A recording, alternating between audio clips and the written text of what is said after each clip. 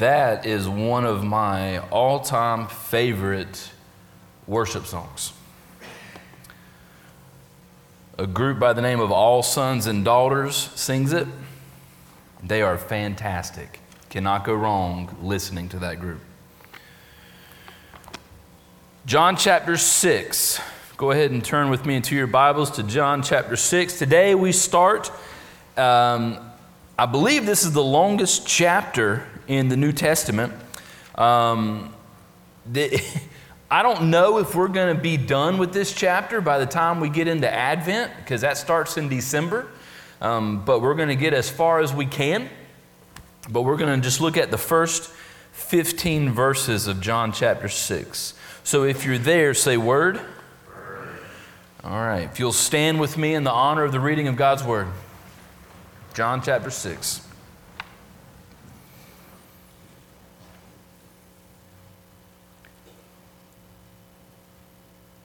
After this, Jesus went away to the other side of the Sea of Galilee, which is the Sea of Tiberias.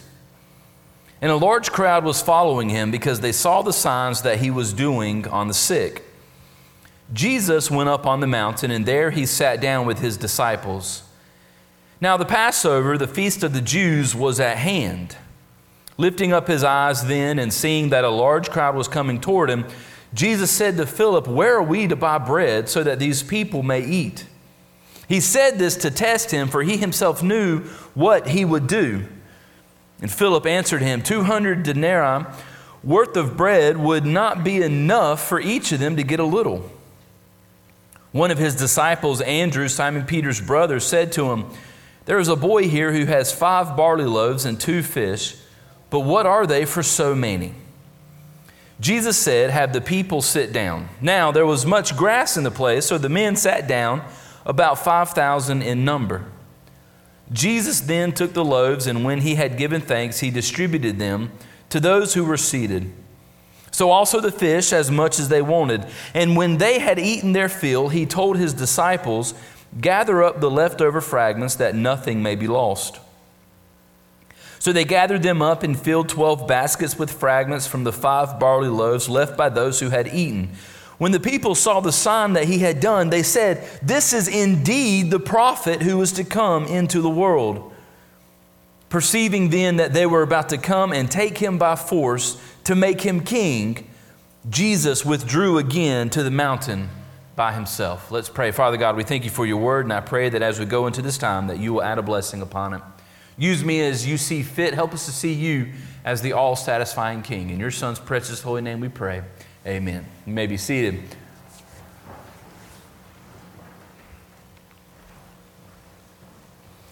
The title for my message is not the all-suffering King. It is actually the all-sufficient King. George Mueller, who I have shared with you before, a man who lived in the 1800s, is known for his commitment to prayer. He lived most of his life in Bristol, England, and there he had an orphanage. He fed, clothed, and educated as many as 2,000 orphans at a time.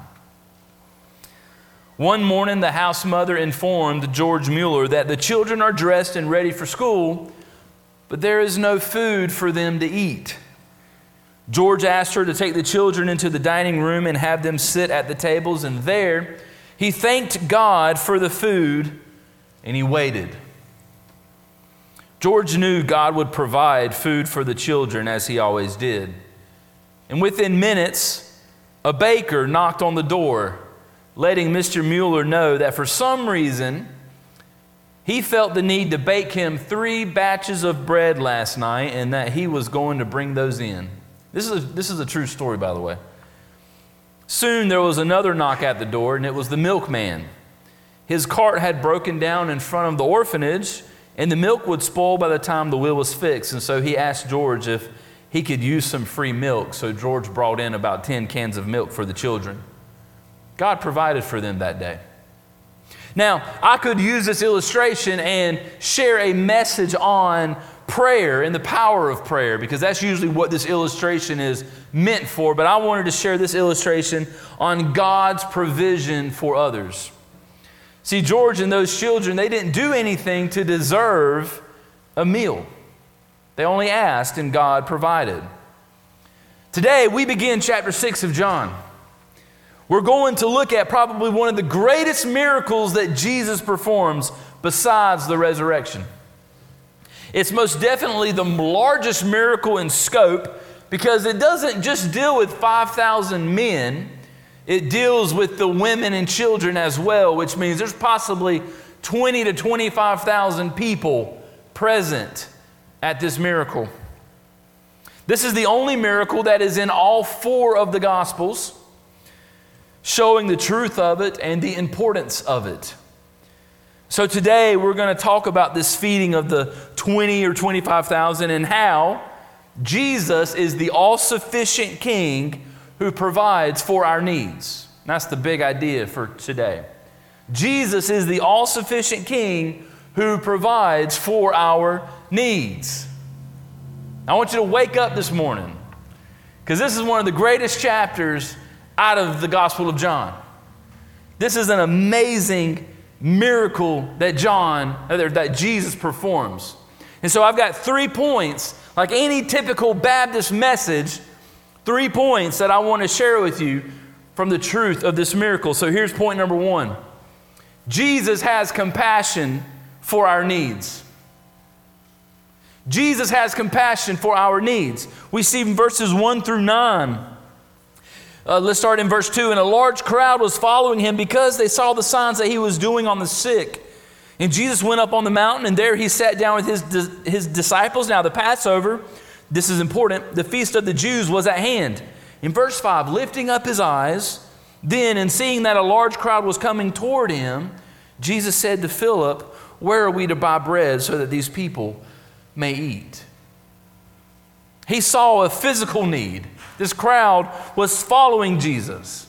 And they followed him not because he's the Son of God, but because he does amazing things. Either they have needs themselves that need healing, or they just want to watch him do something amazing. Either way, they're not following him because they believe he's the Son of God, or because they loved him, or because they wanted to change their lives and follow him in repentance. No, they just thought that he did amazing things, and they want to see more. However, in Mark's telling of this miracle, Mark points out something about Jesus that we must know. Mark 6:34 says, when he went ashore, he saw a great crowd, and he had compassion on them because they were like sheep without a shepherd, and he began to teach them many things. Jesus has compassion. And the crowd that followed him, they didn't know who Jesus really was. They were lost, like sheep without a shepherd. They were confused. They were fickle. They needed to see Jesus for who he really is, but right now they only saw him as a means to their physical needs. Now remember why John wrote this gospel. So that we may believe that he is the Son of God. See, Jesus sees the crowd, and he knows that they have traveled long distances to see him, and he knows that they didn't pack anything to eat except for what the boy brought, because remember, Christ knows. So Jesus performs this miracle, this feeding of 20 or 25,000 out of compassion for the people, not only to satisfy their physical hunger, but to hopefully satisfy their spiritual hunger as well. Church, let me ask you, do you have compassion for people's needs? If the church is called to be like Christ, then shouldn't we share the compassion of Christ? I'm talking about all kinds of needs. I'm not talking about just spiritual needs. I'm talking about physical needs too. One thing that I pray for is that Red Cross Baptist would have a compassion like Christ for people. People who are in physical need and people who are in spiritual need. I pray that we have compassion for people who are hurting and suffering. I pray we have compassion for people who are lost, who are addicted, Y'all have heard that Stanley County has the highest number of opioid addictions in North Carolina right now for 4 months, almost 5 months running. As your pastor, there are some days when I stand up here and preach and I look across this congregation and my heart hurts because of the needs that I know are within this church. We have shut-ins in our church whose hearts are broken because they can't even get here to worship. And sometimes they feel like they aren't even a part of this church anymore. We have people who are suffering with cancer and are having to take treatments. We have people who are suffering with illnesses such as Parkinson's and COPD and loneliness and depression and anxiety and you name it, addictions, maybe to painkillers or anything more serious or even pornography. And we may even have people within this church who think they are saved when in reality they aren't because they have trusted in their own works and not in Christ's works for salvation. So do we have compassion on people within our own church? There are needs within this church and there are needs within our own community. Do we have compassion there as well? So you may be asking, yes, I see the needs, I have compassion, but what can I do? What is there to do? Verse 8. One of his disciples, Andrew, Simon Peter's brother, said to him, "There is a boy here who has 5 barley loaves and 2 fish. But what are they for so many?" This boy, he brought a snack. 5 barley loaves and 2 fish. Now it's interesting that John's gospel is the only account that shares that the bread is made of barley. It's poor man's bread. Barley was a poor man's ingredient. And this isn't food fit for a lunch. It's an afternoon snack. Think of crackers and sardines. That's what you're looking at. This boy was willing to give up his lunch to help feed this crowd, to help meet the needs of others. But here's the thing, it was insufficient. Even Philip was counting the money. It was insufficient. We don't have enough to care for the needs of the people that we have here. See, here at Red Cross, we're not asking you to sell your house and cars to serve in our church. We're not asking you to quit your jobs to serve in full-time ministry here. We're asking you to give what you can, to give the time that you can, to give the money that you can. Because here's what the text shows us. The boy did not give enough to satisfy the whole group. Because you're looking at around 20,000 people here. That don't even satisfy me, that little basket. But Christ took what was insufficient and made it sufficient. He used what little the boy gave and made more than enough of what they needed. See, not only does Christ show compassion, but Jesus is the true source, is the source of true satisfaction. He's the source of true satisfaction. John Piper is most notable for his quote from his book, Desiring God, which says, "God is most glorified in us when we are most satisfied in Him." Church, there's a reason John shows us in verse 4 that the Passover is near. There's a reason he uses that reference to compare what Jesus is doing. See, the Passover was celebrated each year to remember how God rescued a people out of Egyptian bondage by having the people slaughter an innocent lamb, smear the blood above their doorpost so the angel of death can pass over them. John also brings up the Passover so that we may be reminded of the time that God provided manna from heaven to feed His people and provide for their need. See, Jesus is using this miracle to show the people that not only can He provide bread for physical satisfaction, but hear this, church, He is the bread that provides true spiritual satisfaction. He's the bread that was broken for our sin and shame. And He's more than enough. See, this crowd that Jesus fed thought that He only brings physical satisfaction, which is temporary. They see Him healing people from sickness and illness, from physical problems. They see Him turning water into wine, and now they see Him taking a small basket of bread and fish and then multiplying it for 20 or 25,000 people. This man can truly satisfy my physical needs, is what they're thinking. But He's trying to show them that He's more than that. That He is what truly satisfies our soul. Within our context, we seek so many things in this life for satisfaction. With me, it's technology. For example, this past Monday, Apple announced their new iPad Pros. And boy, let me tell you, once I saw them, I was wiping the drool off my current iPad. The irony. I was already pricing them and seeing what I could do, what I could sell, or who I could give up to afford it. But church, other times we seek satisfaction from other things in this life too. We seek satisfaction from money, possessions, people, TV, pornography, alcohol, drugs, you name it. And we leave with a temporary satisfaction, only to need to find something else to fill that God-sized hole that each of us have in our souls.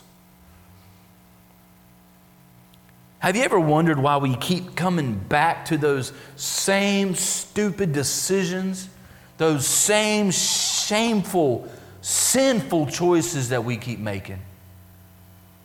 It's because we're searching for something that can only be found in Jesus. And think about this as well, church, since we're also talking about serving. We are insufficient to provide for the needs of others. You are insufficient to provide the satisfaction for your neighbor. Just as the boy brought what was insufficient, Christ made it sufficient. Hudson Taylor, a Christian missionary to China, he wrote this in 1898 to someone in need of encouragement. He said this, "Go forward in the strength of the Lord and in the sufficiency that comes from Him alone. And thank Him for your conscious insufficiency, for when you are weak, then He can be strong in you." Isn't that good? I came across that this past week, and it spoke volumes to me because, church, I'm going to share this with you, and I've shared it with you multiple times. But there's nobody in this room, nobody, that feels more inadequate than I do. I am a 30-year-old head pastor with no seminary training, pastoring a 75-year-old Baptist church in rural Stanley County. Nobody feels more inadequate than I do.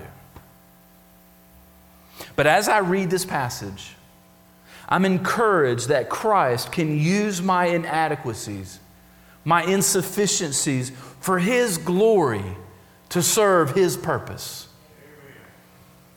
And He can use yours as well. 2 Corinthians 12:9, it says, "But He said to me, my grace is sufficient for you, for my power is made perfect in weakness."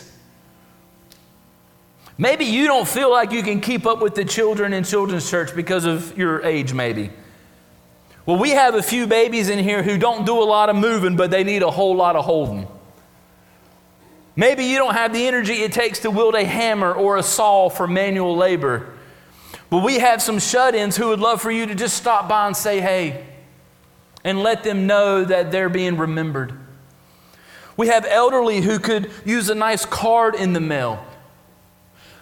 Maybe you can't teach Sunday school or Bible study, but maybe you can help chaperone or support our youth pastor and his wife as they lead the youth ministry. Church, we need men on security.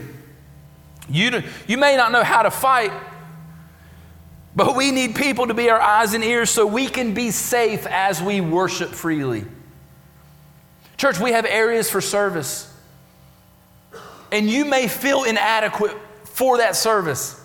But Christ wants to use our inadequacies for His glory. Because every part of service that we do in this church, every single thing that we commit to, every single position we try to do means something here. Because everything we do here is trying to glorify Jesus. Everything we do here. And so we need people who are willing, even though they feel inadequate, to trust in the sufficiency of Christ within their service. But most importantly, and this is what I want you to see in this passage, it's more about Christ than it is about us. Amen? I want you to see that Christ is sufficient in who He is. See, we don't need money and possessions and sin for satisfaction. We need Jesus. And we are insufficient in and of ourselves. Jonathan Edwards once said, "You contribute nothing to your salvation except the sin that made it necessary. You are insufficient." Church, we are insufficient to provide for our satisfaction, to provide for our own salvation. And when I'm talking about Jesus provides for our satisfaction, I'm talking about being truly satisfied in who Jesus is. Being truly content in our Savior. Finding our hope and trust and joy in Him. And that's why Christ is so good. He's so gracious. He's so merciful. He's so compassionate. He wants to provide for our salvation, our true satisfaction in Him. He's the bread from heaven that was nailed to a cross for our sin. His work on the cross and His resurrection from the dead is what brings true satisfaction, church. And He wants us to get rid of everything else that poses as true satisfaction. He wants us to destroy that sin that is destroying us so that we can rest in Him and in who He is.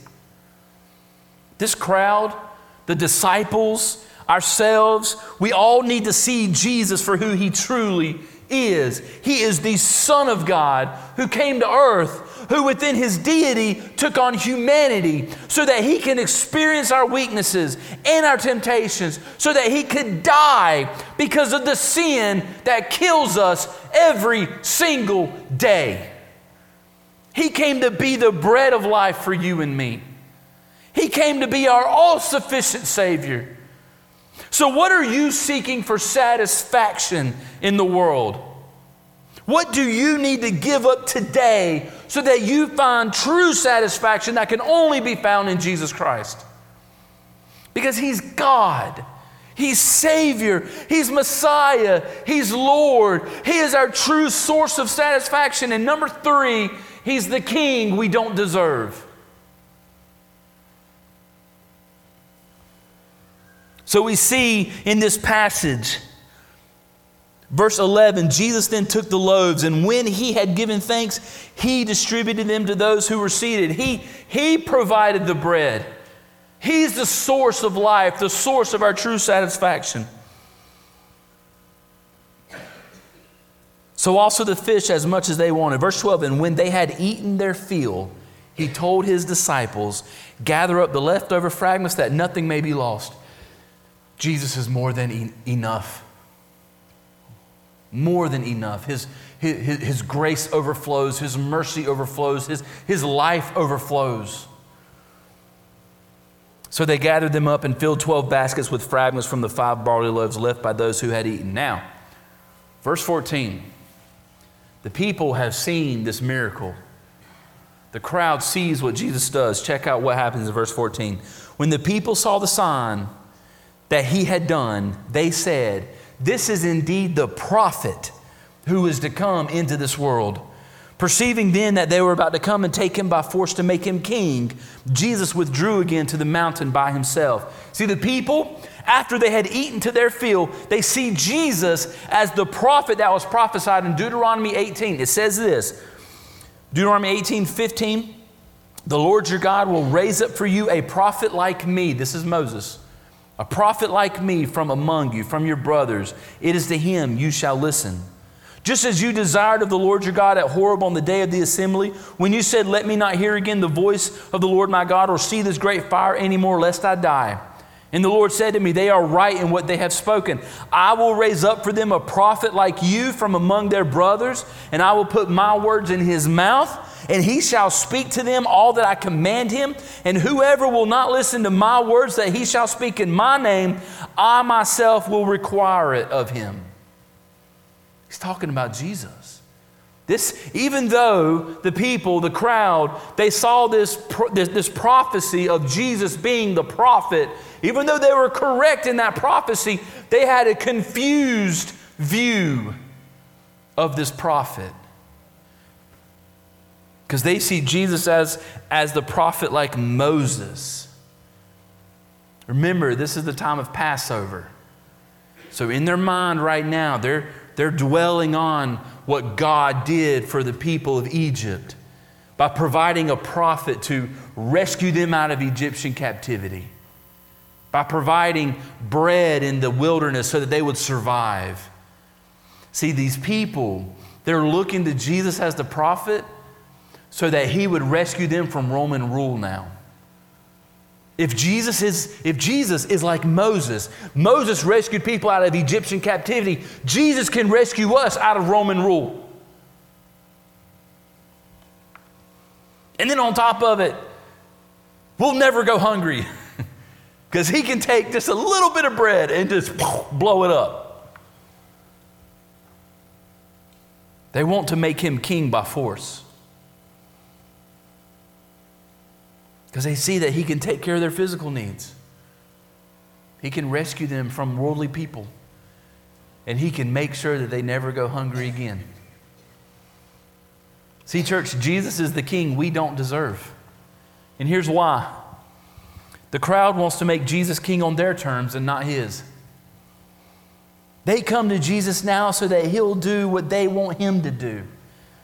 And here's the thing. Christ will not be king on our terms. He is establishing a kingdom that is out of this world. But too often, church, I want you to hear this. Too often, we come to Jesus on our terms. We want to come to Jesus so that he'll fix our marriage. We want to come to Jesus so that he'll fix our circumstances. We want to come to Jesus so that he'll make us healthy, wealthy, and prosperous. And a lot of times, this may be you, we only come to Jesus when things are bad, because we want him as king on our terms. How many in here feel like the only times that you feel like you want to follow Christ and pray to God and seek him is when times are tough? That's because we don't want him as king of our lives telling us how we should live, but only us telling him how he should rule. Man, we do that. We want Jesus on our terms. Church, Christ is king on his terms. And if Christ isn't Lord of all, he isn't Lord at all. We can't make Christ bow to our feet. We bow to his. He is the all-sufficient king of the universe. He is sovereign. He rules. He's majestic. He's glorious. But do you see what happens when people come to Christ and want him as king on their terms? Verse 15. What did Jesus do? Perceiving then that they were about to come and take him by force to make him king, Jesus withdrew again to the mountain by himself. He withdraws himself. So do you think that if we're going to come to Christ, do you think he's going to want to be king of our lives if we want him king on our terms? Do you think he's going to come and rule in your life if you only want to tell him how to rule? I'm going to go ahead and tell you right now, there's no placing king on a throne. Christ is already on the throne. Christ is already there. He's already king of our lives, whether you like it or not. But we see in John 2, 23 through 25, we've already seen this. It says this, now when he was in Jerusalem at the Passover feast, many believed in his name when they saw the signs that he was doing. But Jesus, on his part, did not entrust himself to them because he knew all people and needed no one to bear witness about man, for he himself knew what was in man. Jesus is king on his terms, and he is truly the king that we don't deserve. He knows that his kingdom would only triumph temporarily if it was to rescue a people from Roman rule. And he knows that he would have to die and rise again in order for his kingdom to triumph and to rescue a people from their bondage to sin and death. Church, Christ is king. And that is how we should view him. You're not going to go to a king and tell him how he should rule. You bow at his feet. You give him the honor that he deserves. You give him the glory that he deserves. And Jesus deserves all of our worship. He's the king we need. The all-sufficient king who provides for our needs. The bread of life. I want to conclude by saying that Christ is enough. He is the bread of life that has come to save us from our sins, to be the source of our soul's satisfaction. And you may be here this morning and constantly seeking that satisfaction. It may be through drugs and alcohol, pornography, people, things, money, work. Can I plead with you this morning, church? Can I plead with you to throw those things away? Because if we surrender our sin and our lives to him, Scripture tells us that he cast our sin as far as the east is from the west. He casts it into the deepest of oceans. And as Corrie ten Boom, I believe, once said, Christ cast our sins into the deepest of the waters and posted a no fishing sign. Christ is all we need. 2 Corinthians 3:5, it says, not that we are sufficient in ourselves to claim anything that's coming from us, but our sufficiency is from God. One of my all-time favorite hymns, and this is me closing. It says this, be thou my vision, O Lord of my heart, not be all else to me save that thou art. Thou my best thought by day or by night, waking or sleeping, thy presence my light. Be thou my wisdom and thou my true word, I ever with thee and thou with me, Lord. Thou my great Father, I thy true Son, thou in me dwelling and I with thee one. Third verse. Riches I heed not, nor man's empty praise. Thou mine inheritance, now and always. Thou and thou only, first in my heart. High King of heaven, my treasure thou art. High King of heaven, my victory won. May I reach heaven's joys, O bright heaven's sun. Heart of my own heart, whatever befall, still be my vision, O ruler of all. I got goosebumps. Let's pray that Christ remains our vision as the all-sufficient King that provides for our needs. And I pray that that is your truth today. Let's pray. Father God, we thank you for who you are. We thank you for the satisfaction that you provide through your Son. Lord, I don't know. I may know some, but I don't know all of what's going on within this congregation this morning. But you do. You know the hearts of this crowd, and you know what their needs are. God, I pray that if there's anything within us that is holding us back from that true satisfaction that you provide, from that true sufficiency that you give us through the bread of life, God, I pray that you would help us. Help us to repent of it. Help us to get rid of it. Help us to kill it before it kills us. God, I pray that you would help us to see you this morning as that high King, that treasure, the all-sufficient ruler. You are such a good God. And we thank you so much for the mercy and the grace and the love that you give us. So help us this morning as we come to you this time. In your Son's precious name we pray. Amen.